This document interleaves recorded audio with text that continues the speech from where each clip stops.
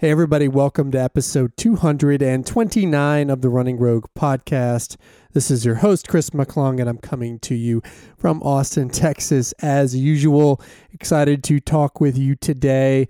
Today's topic follows on the heels of the episode that I covered a couple of episodes ago, episode 227, where I was talking about it's time to prime. And now I'm going to take that a little bit further and talk about periodization as it relates to your training cycles and how you might think about periodizing your training leading into fall racing. Since, again, fingers crossed, knock on wood, we are just around the corner from having the opportunity to be able to really train for a live in-person race. So how does that go from that priming that I mentioned a couple of episodes ago through to how you would structure your training leading up to race day? And I've actually got 5 periods for you to think about in your training, including what comes immediately after your race. So that's my topic for today. Just got a couple of quick things before we jump in. This will be a short intro. First of all, got to give a shout out to Desiree Linden, who, as we speak, as this episode is being posted, is out there somewhere in Oregon trying to break the 50K world record.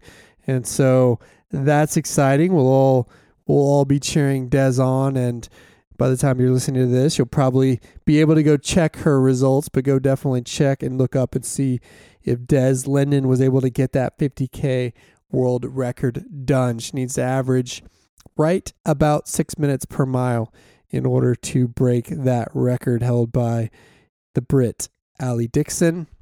So go Des. It looks like her training has gone well. If I were a betting man, I would put a lot of money on Des getting that done. Secondly, just a quick shout out to Care of, the partner that I've been working with now for many months. They're going to be my sponsor for today's episode, and I have an offer for you in the middle of the episode once we get into it. So thanks to Care of for our continued partnership and for supporting the podcast.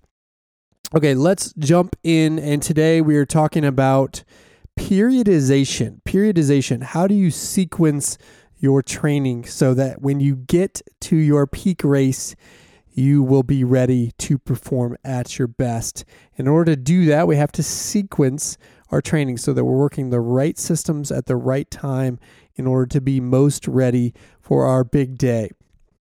Before we jump into how I would structure the periods in a program leading up to fall races, and this will be with the context of this would be the periodization you would do for a half marathon or a marathon program.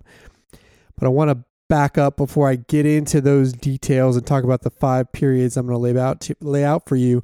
I want to talk about the why behind periodization.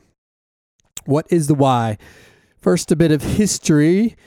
In order to understand periodization and really the origins of it within the context of distance running, we have to learn about the famed coach Arthur Lydiard, who is a New Zealander who had major success with New Zealand in track and field, and especially with distance in the early 60s at the Olympic level.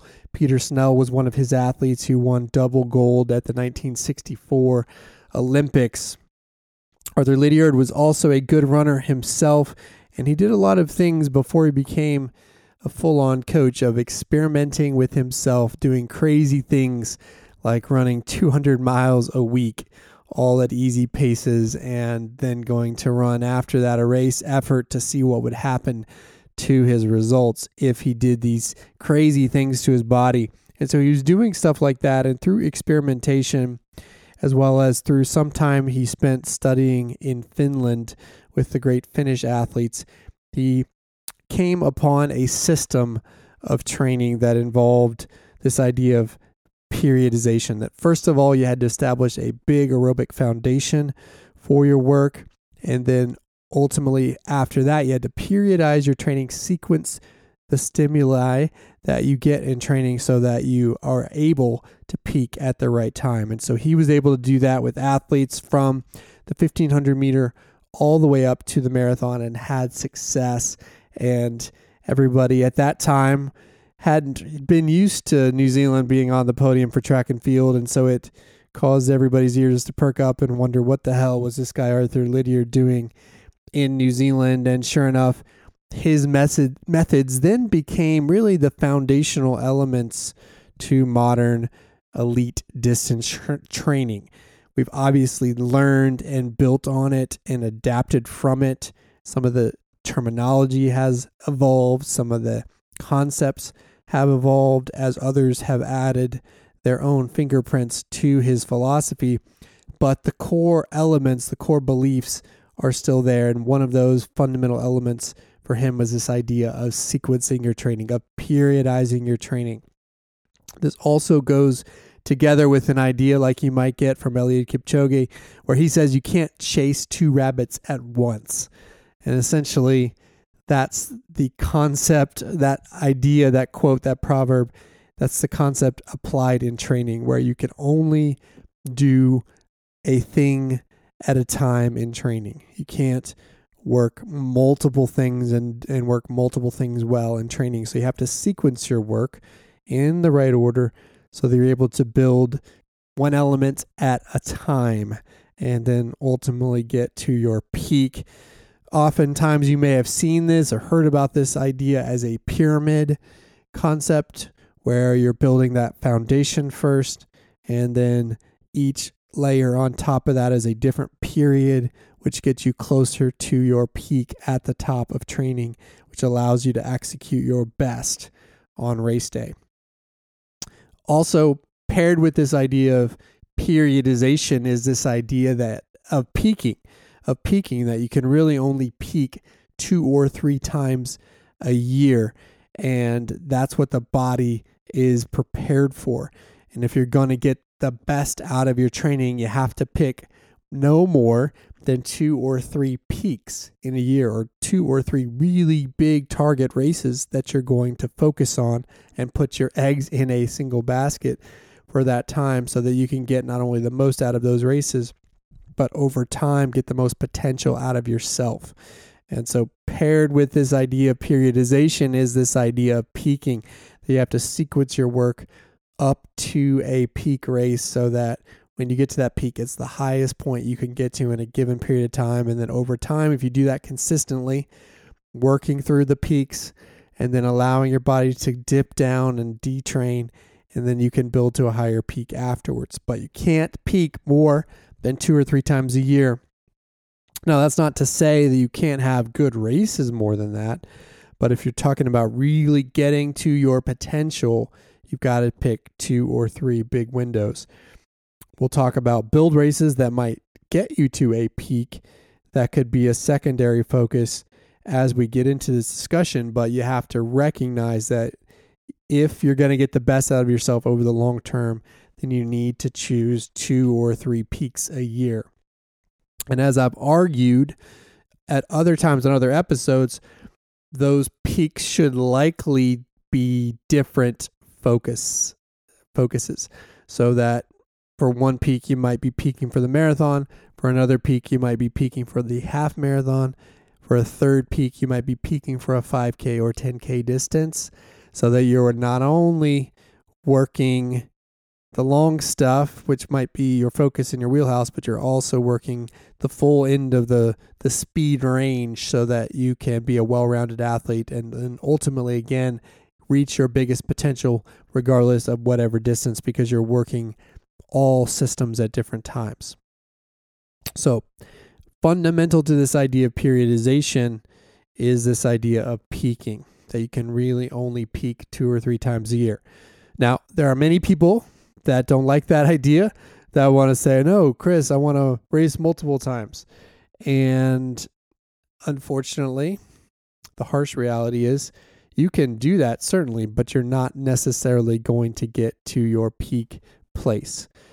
I think one of the challenges that has presented itself in the pandemic is that we haven't had these big races happening, and therefore people have been just training consistently through perhaps doing virtual races, but never giving themselves the opportunity to rebound, to recover from a race, or perhaps never choosing a true peak And so while all the training and all the work that they've been doing still counts and is still helpful in some way, maybe hasn't allowed them to peak in the proper way, or perhaps it has caused them to be in a place of running burnout where they're struggling to find that edge in training now because they've been just training consistently through without really any breaks.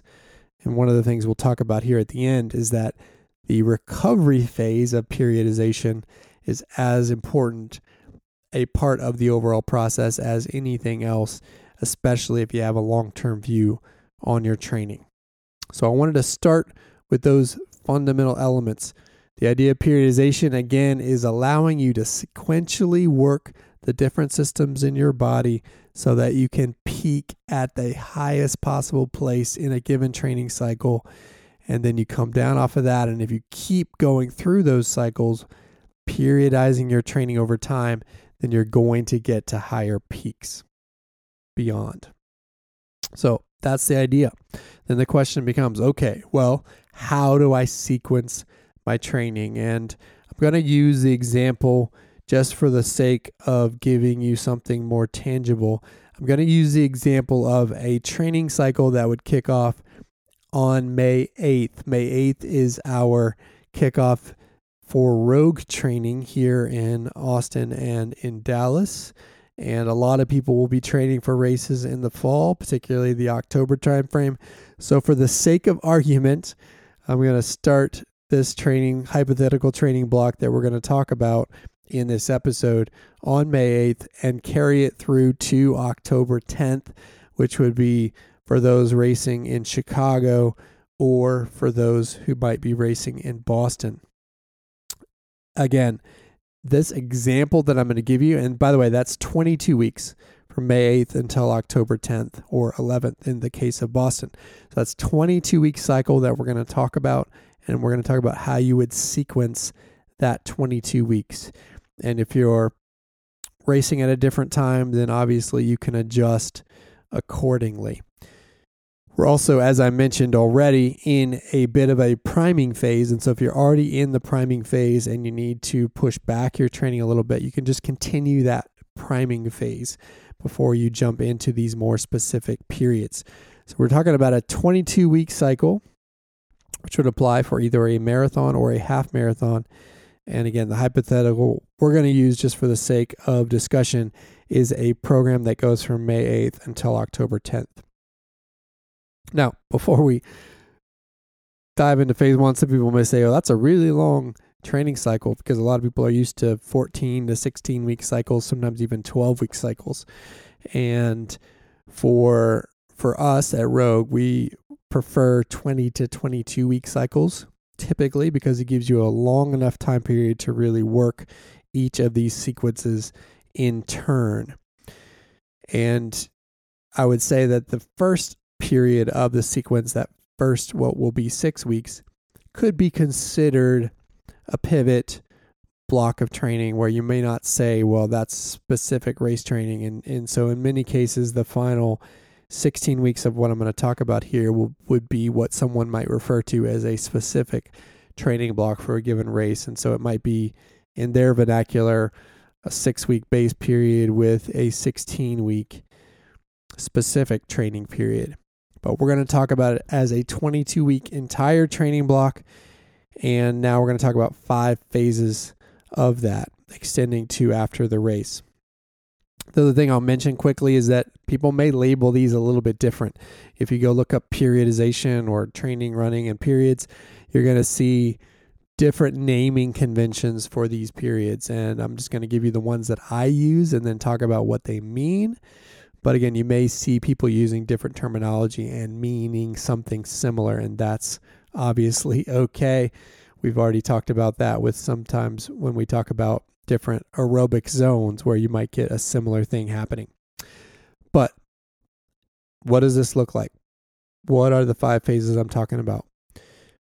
Phase number 1, the first 6 weeks of work, beginning on May 8th, running into June, is going to be what we call, or what I call, the speed development phase. The speed development phase.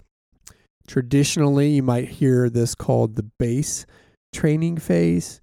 And traditionally, even under Lydiard's approach, it was actually a focused bit of training where you just focus on long, easy distance and building mileage. What we've learned and what the modern version of periodization has done and adapted to this is that we've added a little bit of sharpening work during this phase, much like you would have in a priming phase, so that you prepare the system and the neuromuscular systems to be ready for the work to come. It's, again, a part of, as I mentioned a couple of episodes, it's a part of being fit enough to train. So what are we doing in these first 6 weeks, the speed development phase? One thing we're doing is building consistent volume. So you're building mileage, you're building routine if you haven't already, and you're executing those runs primarily at easy efforts. This is a time where you want to be conservative, where you absolutely want to be conservative at every single choice and turn. Obviously, you want to get your runs done, but when in doubt, you're going to slow down. And when in doubt, you're going to choose lower mileage as your body adapts to the new training loads versus higher mileage. And so you want to be building your training volume as well as building routine if you need to, and keeping those runs really, really conservative. This also happens to be the beginning or late spring, early summer. And so there's going to be some adaptation to warm conditions that might be happening during this same time. I feel like it's already started here in Texas with warm temps that have hit the 90s on a few days already. But in many parts of the country, this is also a time where your body is adapting to the heat. And that's a part of building into your training. And so, yes, in this speed development block, you have all of those foundational elements that you would think about in a base training block, where you're building mileage, building consistency, building routine. But you also are adding an element that traditionally wasn't in Lydiard's work, which is speed development workouts. These would be similar to the workouts that I talked about in the priming phase a couple of episodes ago, but there's just an opportunity to work on speed, raw, pure speed. So you're going to do short, high-end intervals with plenty of rest and recovery. So a lot of short, high-end intervals with plenty of rest and recovery during this speed development phase. So for this, I like to work in my training groups short repeats. We talked about 200 on, 200 off a couple of episodes ago. That's a perfect speed development workout. I also might work in some short hill sprints in this phase in order to get that type of stimulus. But it's all about speed development, working the high end of the range with plenty of recovery so that you don't overdo it. And when in doubt, as I mentioned earlier, be conservative. And so if I had to give you a theme for this first block of training, it would be 2 words: consistent and conservative. Consistent and conservative. You want to be consistent to build that foundation of routine and mileage that will ultimately be the main building blocks of your fitness for this training block, but also be conservative, which means that at every turn, if you have a decision to make, you're making a conservative decision. Less intensity, less volume, while maintaining consistency. If you make those good decisions, then that'll allow you to stay healthy as you build into training so that you can then go into the next phase. The other thing about this first phase of training, this speed development phase, is you're going to be building your long runs as well. Whether you're doing the half training or full marathon training, you're going to be building your long runs as well. And we want during these first 6 weeks for those long runs to be focused on long, easy distance. long, easy distance. So you're going to primarily avoid long run workouts during this phase of training, particularly intense long run workouts. Some coaches might sprinkle in a little bit of work during this time, and I am known to do that on occasion, but it's going to just be a little bit. So for me, I might end up working in 5-minute segments at marathon pace, a handful of 5-minute segments at marathon pace during this phase, so that you're getting a little bit of stimulus and starting to adapt to that kind of load in the long run, but again, with a very conservative approach. So that's what we're doing in the speed development phase, phase 1 of the work. Be consistent, be conservative, and build mileage while doing speed development workouts that are focused on high-end speed, short intervals with plenty of recovery. And of course, as I mentioned, when in doubt, choose the easier or more conservative path so that you don't overdo it and get hurt in the first 6 weeks of the work. I would also mention that this is a good time, if you haven't already, to build in other routines to your work. So if you haven't already built in your strength routine or built in your recovery routine around foam rolling or whatever that may look like for you, then this is the time to integrate all of those elements into your programming. It takes about 6 weeks to adapt to a strength program. And so if you haven't already adapted to that, then this is a good time to layer that in, because you've got less intensity in other places. So you're able to actually build it in now so that it becomes something your body's used to before we get to the more rigorous work. So phase 1, speed development. Be consistent, be conservative, build miles, and work in a handful of those speed development workouts that I talk about. All right, phase 2. Phase 2. This is going to be a 7-week block of training. This will go from late June on our timeline, June 20th, through to August 7th, through into early August. And this is going to be the strength phase. The strength phase. Now, some people, when they think about strength, they think about muscular strength. And in this case, we're actually talking primarily about aerobic strength. Aerobic strength. Another term for aerobic strength is endurance, or your ability to sustain slightly hard paces for longer and longer periods of time. Obviously, for the marathon and half marathon, that's an important element. So phase 2 here, we're working on aerobic strength. And the theme for this phase that I'd like to put in your head is this idea of resilience. So first phase, speed development, was about being consistent, being conservative. Second phase is about resilience. It's about being resilient in training, being able to stay the course. It's also about being resilient aerobically, or your ability to get uncomfortable, a little bit uncomfortable, and hold that for longer and longer periods of time. So what are we doing during this strength phase? First of all, we're continuing to build mileage.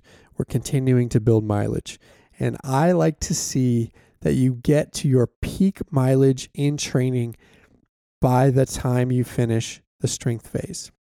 And so if you're starting out with speed development building, you've got 13 weeks from that point in May through to the end of this second phase in early August. You've got 13 weeks to build to your peak mileage. And the goal is to get to that peak mileage point before you leave the strength phase. Why is that? Well, because things are about to get intense in the next phase, and we want to make sure that you're not adding volume and intensity at the same time. And so this second phase, the strength phase, is about getting to that peak volume if you can, and it's also about building aerobic strength, or endurance as we call it. So what type of workouts are we doing in the strength phase? Primarily 2 types of workouts that will happen in the strength phase.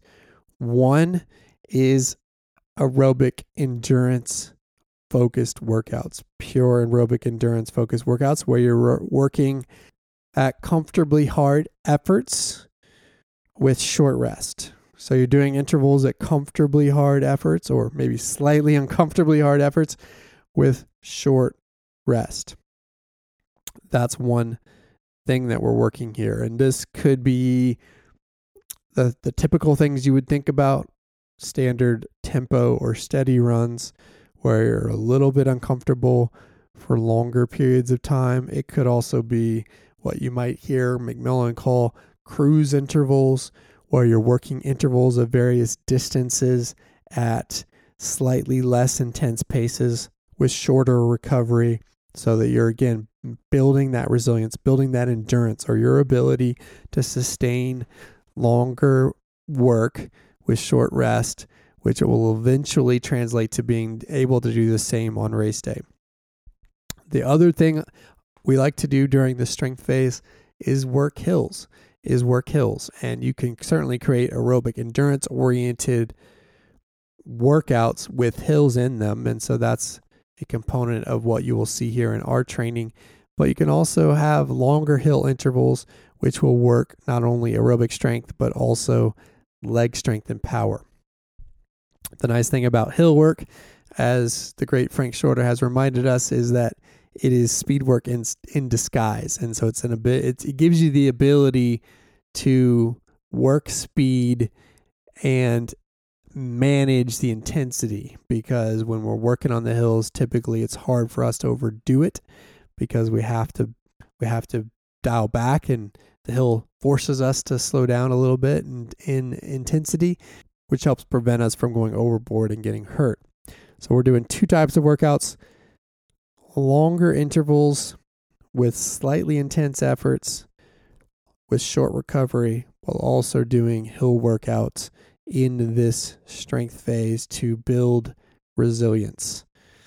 The nice thing about those two types of workouts is that the intensity, again, is lower, and it allows us to build into the work before we get really crazy or really aggressive. It allows us to build into the work, so hopefully we're managing our efforts and keeping ourselves healthy and injury-free. So we're building mileage in this phase. We're working aerobic endurance-oriented workouts as well as hill-oriented workouts. And the last thing, we're starting to add intensity to the long-run workouts. This is where you're going to see in our programming the first more intense long-run workouts appear. Again, they will be managed, and they'll be something that will build upon what you may have already established in the speed development phase. But this is where you start to see longer intervals, longer bits of work in the long run, so that when we get to the next phase, which we'll talk about in a second, we're ready to really execute on our biggest long run workouts of the cycle. So this strength phase, it's about resilience, training resilience. You're building that resilience related to your mileage. You're building that resilience related to your aerobic strength and endurance. And you're building that resilience as it relates to being able to execute more intense workouts down the road, whether they be in the long run or whether they be during the week. So that's what this second phase, the strength phase, is about. It's about resilience. Okay, so that's phase 2, the strength phase. 7 weeks running from June until August, building resilience. Before we talk about phase 3, wanted to quickly cover off on my partner for the show, Care of. I've mentioned them before, but they are the daily vitamin and supplement company that I've been working with and that I use myself. They have this amazing online quiz that you can go and take at takecareof.com, where you can enter your goals, enter what you're trying to accomplish with your training, and they will give you recommendations for things to include in your daily vitamin packs. And then you click on what you want based on the evidence provided and the information provided, and build those personalized packs so that you can then get into an easy to follow routine where you just simply pull a pack out of their box, take what's in it, and move on with your life. That's what I'm doing. I've got vitamin D, I've got fish oil, I've got ashwagandha in my daily packs. Makes it really easy so I don't forget what I need to feel strong and be healthy and ready to execute my training. So it's easy, it's simple with that online quiz. And then the best part, as I've talked about before, is that you get high quality products and ingredients, and they tell you exactly what's in everything that's included. Plus, they tell you exactly the research and the science behind everything, both the certain and the uncertain. They'll be very transparent about where there are gaps perhaps in the science, and so you can make decisions about what's included in your daily packs. And so I would tell you, go check it out at takecareof.com. You get 50% off your first order with the code ROGUE50. That's ROGUE50. 50% off on your first order. It's spring. It's time to get into that routine, if you haven't already, that will support your training coming up here for the fall. Again, check it out at takecareof.com. Take the quiz. Use code ROGUE50. That's ROGUE50 for 50% off on your first order. I'm a fan, and I think you will be too. All right, let's jump back into our conversation talking about periodization. Got to get to our third phase of work in this fall training block. This third phase we will call the race-specific phase. It's 6 weeks after your strength phase. It's another 6 weeks to get dialed in for your peak race. So as our calendar progresses, it will run you from early August until mid-September and have you really ready for your target race before we get into the final phase of your training, which will be the taper. So what are we doing in the race-specific phase? The race-specific phase, and this is the most intense phase. So it's about, if I had to give you a couple of words for this phase, it's about being dialed in, and it's about grinding. This is where the grind of the training is going to be ever present and also worth it, that you should really lean into that grind.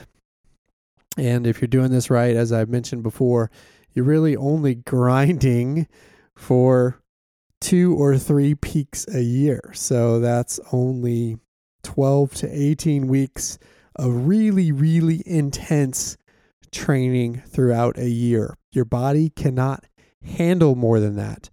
And you have to make sure that when you invest in that way, that it has a purpose. And in this case, the purpose is to get you ready to run race pace. So what are we doing in this race specific phase? We're doing a couple of things. First of all, from a mileage standpoint, we're holding our mileage. So as I mentioned, I want you to get to your peak mileage before you leave the strength phase. And so that by the time you get to this race specific phase, you're holding your mileage, maybe even if needed, dialing it back slightly. If you decide that the intensity is too much, you can always dial back volume a little bit in this race specific phase, because at this point, it's less about the volume. That work has already been done. You've already built the aerobic capacity elements within this training block through the first couple of phases. And now we're really trying to dial into race specific work, which means that you should hold or even dial back mileage a little bit. If you're still building your mileage at this point, then that can be a recipe for injury, because you're then trying to do two things at once. You're trying to continue to build mileage, and you're trying to build intensity, because your most intense workouts will come in this phase of work. So ideally, you're not doing both things, although it is crazy how many training programs you will see built that way, where you get to your peak mileage at the same time as you're doing your most intense training. But ideally, that's not the way you're going to do it. You hold mileage in a race specific phase. From a workout standpoint, I want you to do primarily 2 types of workouts during this phase. One is race specific workouts, where you're really trying to dial into race pace. For marathoners, Marathon pace, as we've talked about before in other episodes, is sort of the no man's land of physiological development. There's not a lot of reason physiologically or for an aerobic development standpoint to run marathon pace. It kind of falls in this middle zone that isn't actually that useful or helpful other parts of your training cycle. But during the race specific phase, it's obviously important to be able to dial into marathon pace. And so you're going to be doing workouts that have you doing that. In our training, we like in and out workouts, or workouts where you're having to get into marathon pace and then perhaps go into a faster pace and alternate those two things so that you learn to recover at marathon pace, so that you learn to make marathon pace feel even easier. So that's one thing you're doing, is race specific workouts. The other thing we're doing in this phase is some higher intensity pure speed workouts where you're working VO2 max, sometimes with plenty of rest, sometimes with less rest and more overall intensity, so that you maintain the top end as well. It's all a part of those VO2 max workouts in this phase are all about making race pace, whether it be for half marathon or full marathon, making them feel easier. Also sharpening you up so that when you get to the end of a race, you're ready to close. So you have more gears in the tank for those final miles, whether you be racing a marathon or half marathon. So we're doing those two types of workouts, race specific workouts, and we're doing pure speed VO2 max type workouts where you're working the very high end with some intensity so that race pace feels easier and so that you're ready to close out a race strong.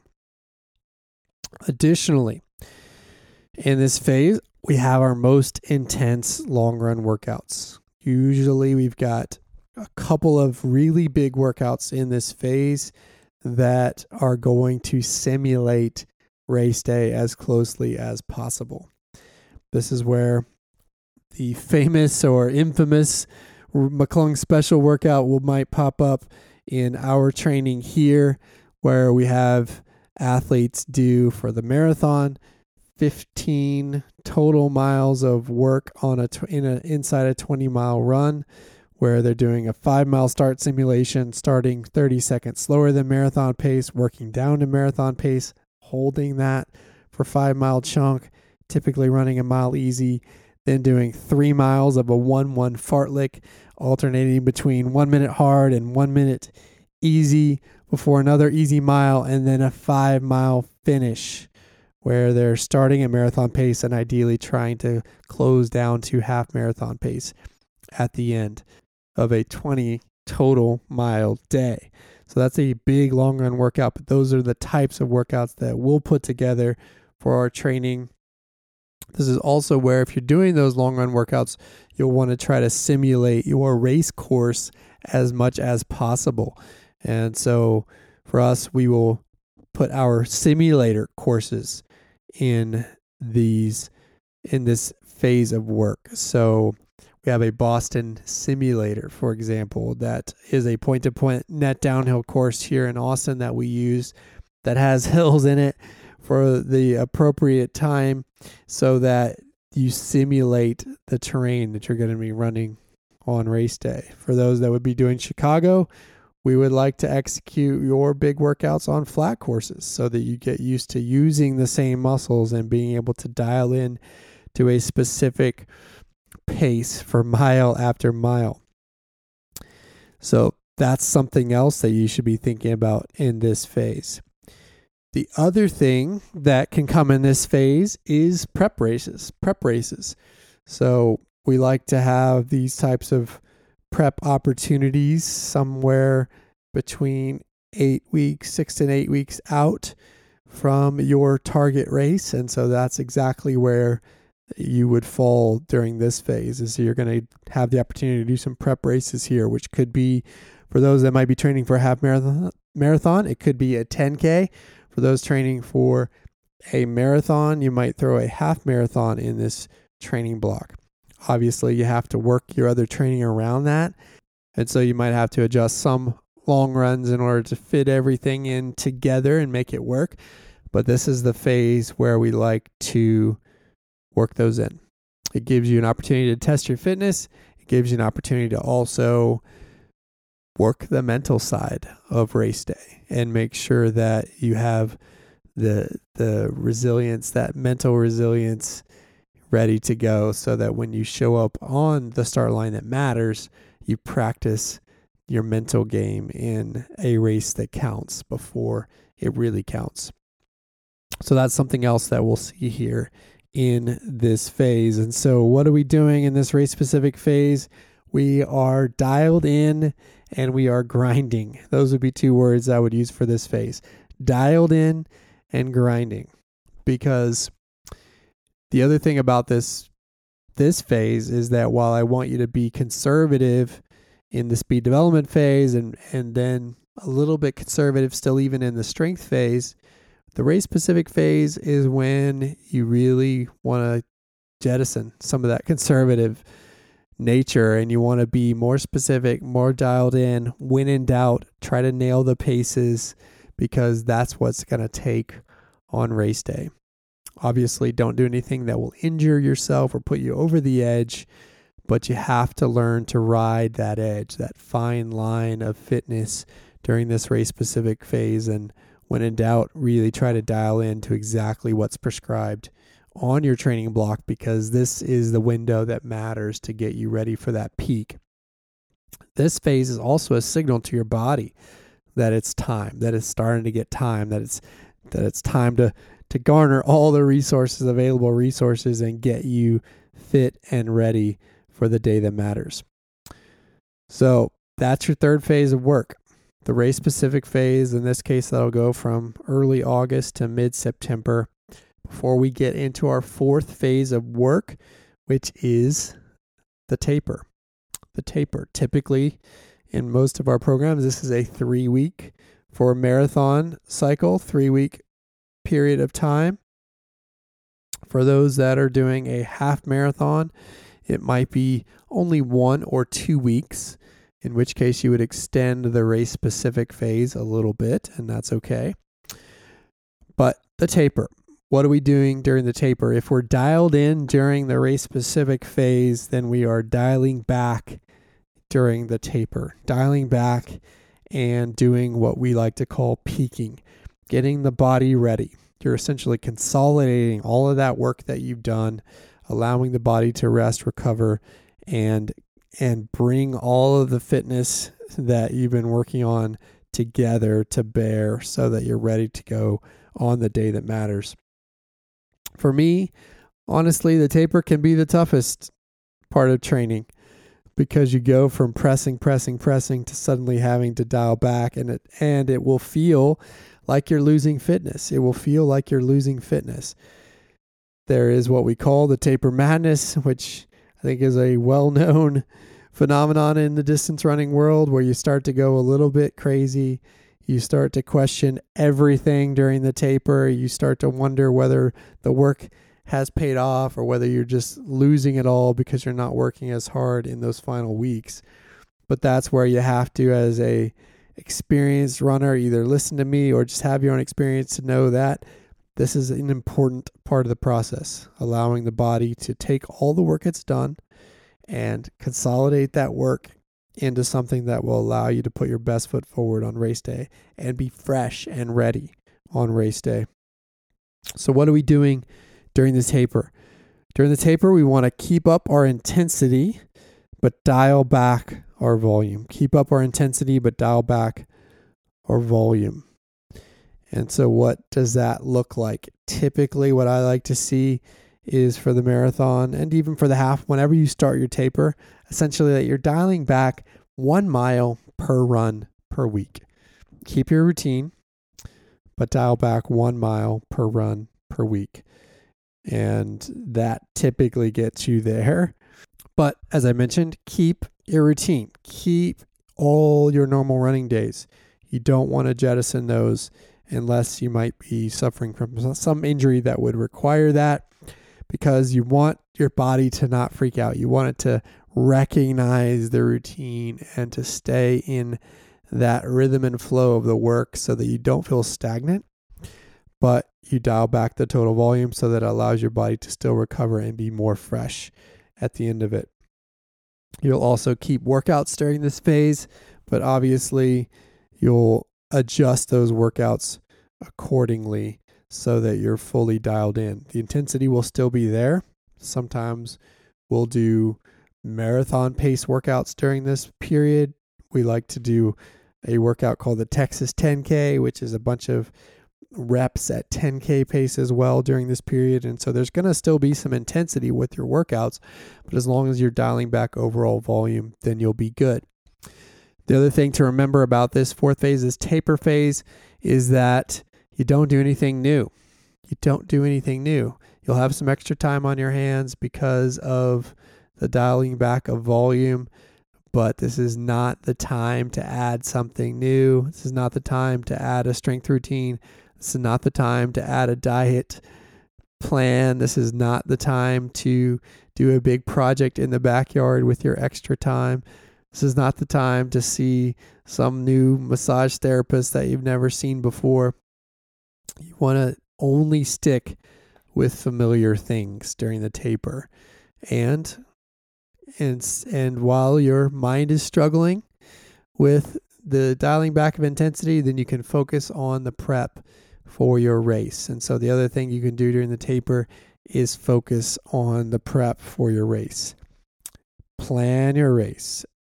What's your execution going to look like? How are your paces going to be dialed in by mile? What does the course look like? So learn that so that you can visualize how this race is going to go in your head before you even get to the race. Plan the pre-race routine, the pre-race meals, the post-race meeting up with your family or whatever it may be. This is the time to, while your mind is perhaps struggling to focus and calm itself, this is the time to associate, to dial into all the planning and focus on the things that you can control in these final weeks so that you don't go crazy.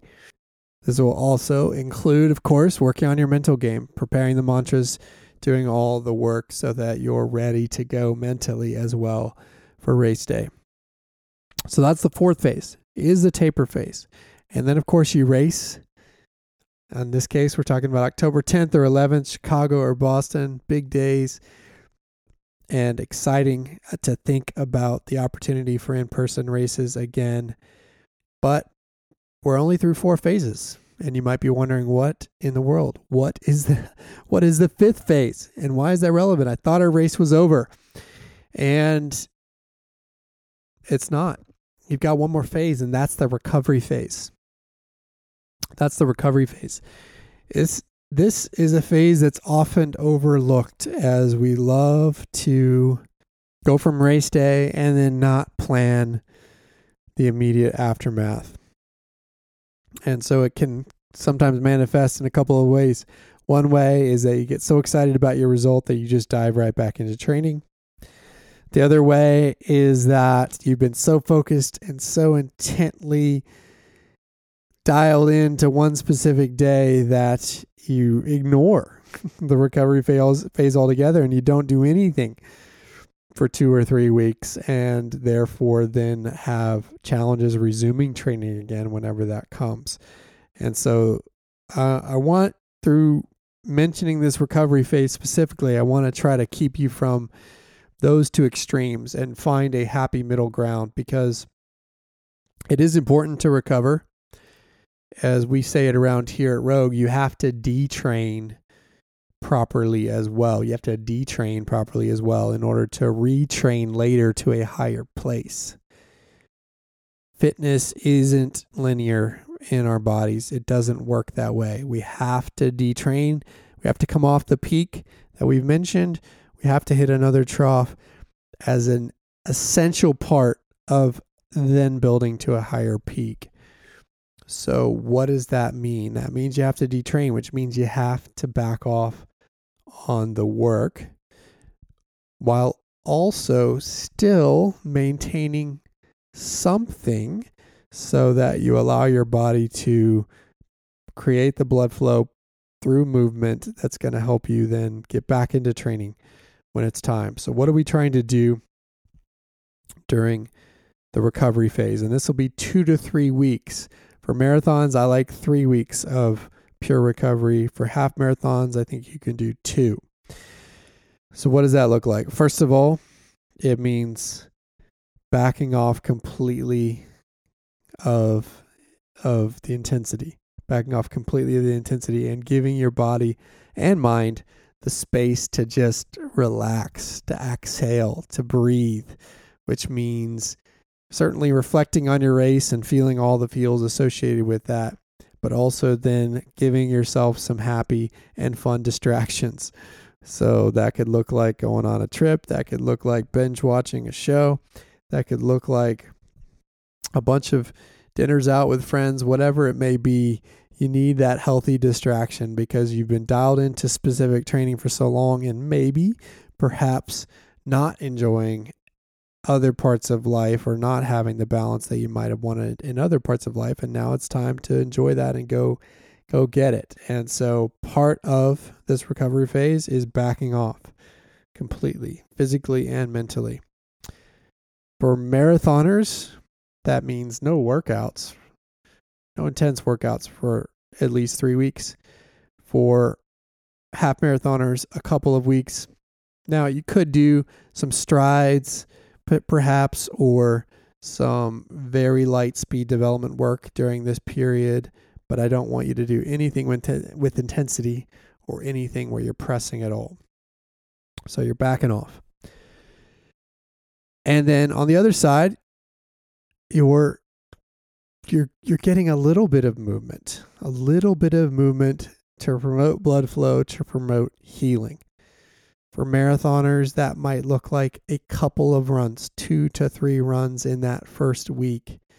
Typically, I like to tell people to take off until Wednesday. If your race is Sunday, don't do anything until Wednesday except maybe go for some walks.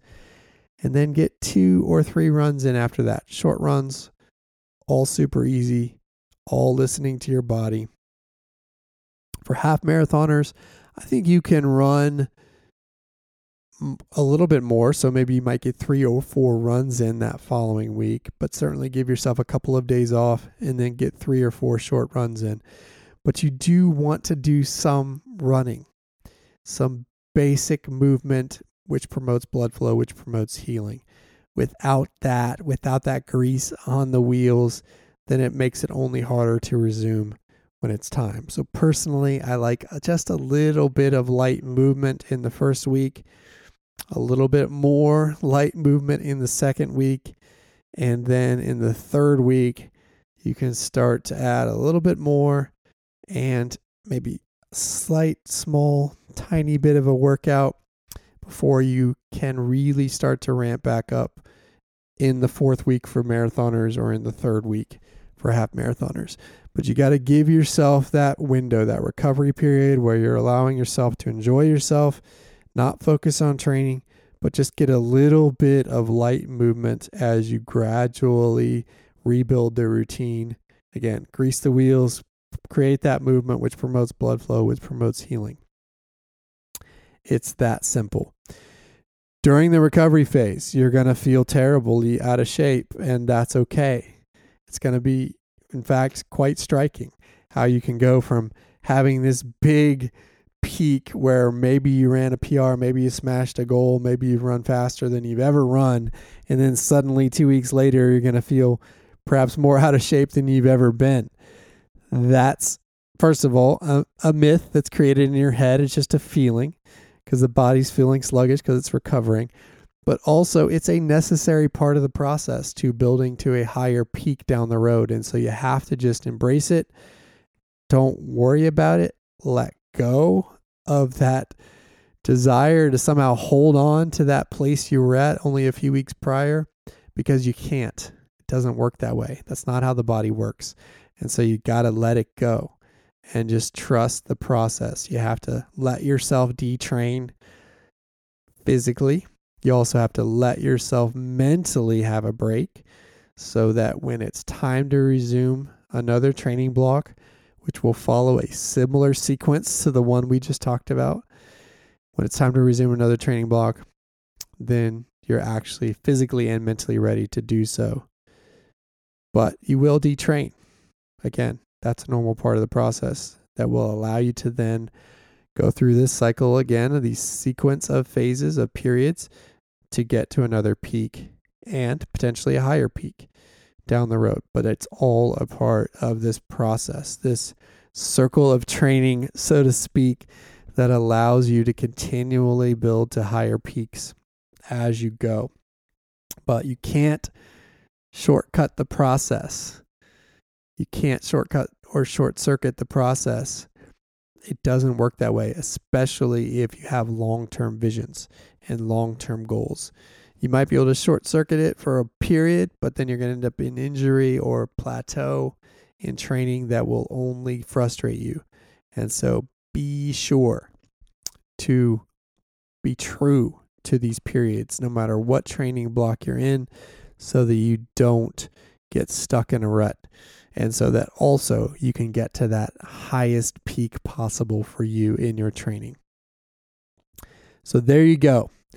22 weeks plus a 2 to 3 week recovery period to go from May into an October race. Again, you can slide that either way, depending on when your target race might be. You can shorten or lengthen that priming period that we talked about 2 episodes ago in order to get to your race. But I'm excited. We've got fall races on the calendar percolating, a lot of hope that we can get there. And so I think you should feel good about what's coming and give yourself permission to hope a little bit, but do it in the right way. Build to that peak in the right way so that you can give yourself the best chance to get the most out of yourself in the fall. So with that, we'll wrap this episode. Thanks to all of you for listening. Thanks to my partner, Care Of. Again, if you'd like to redeem that code, you can go to takecareof.com, enter code ROGUE50 for 50% off your first order. Otherwise, you can check us out at roguerunning.com or follow us on Twitter, Instagram, or Facebook at Rogue Running. Until next time, we'll talk to you soon.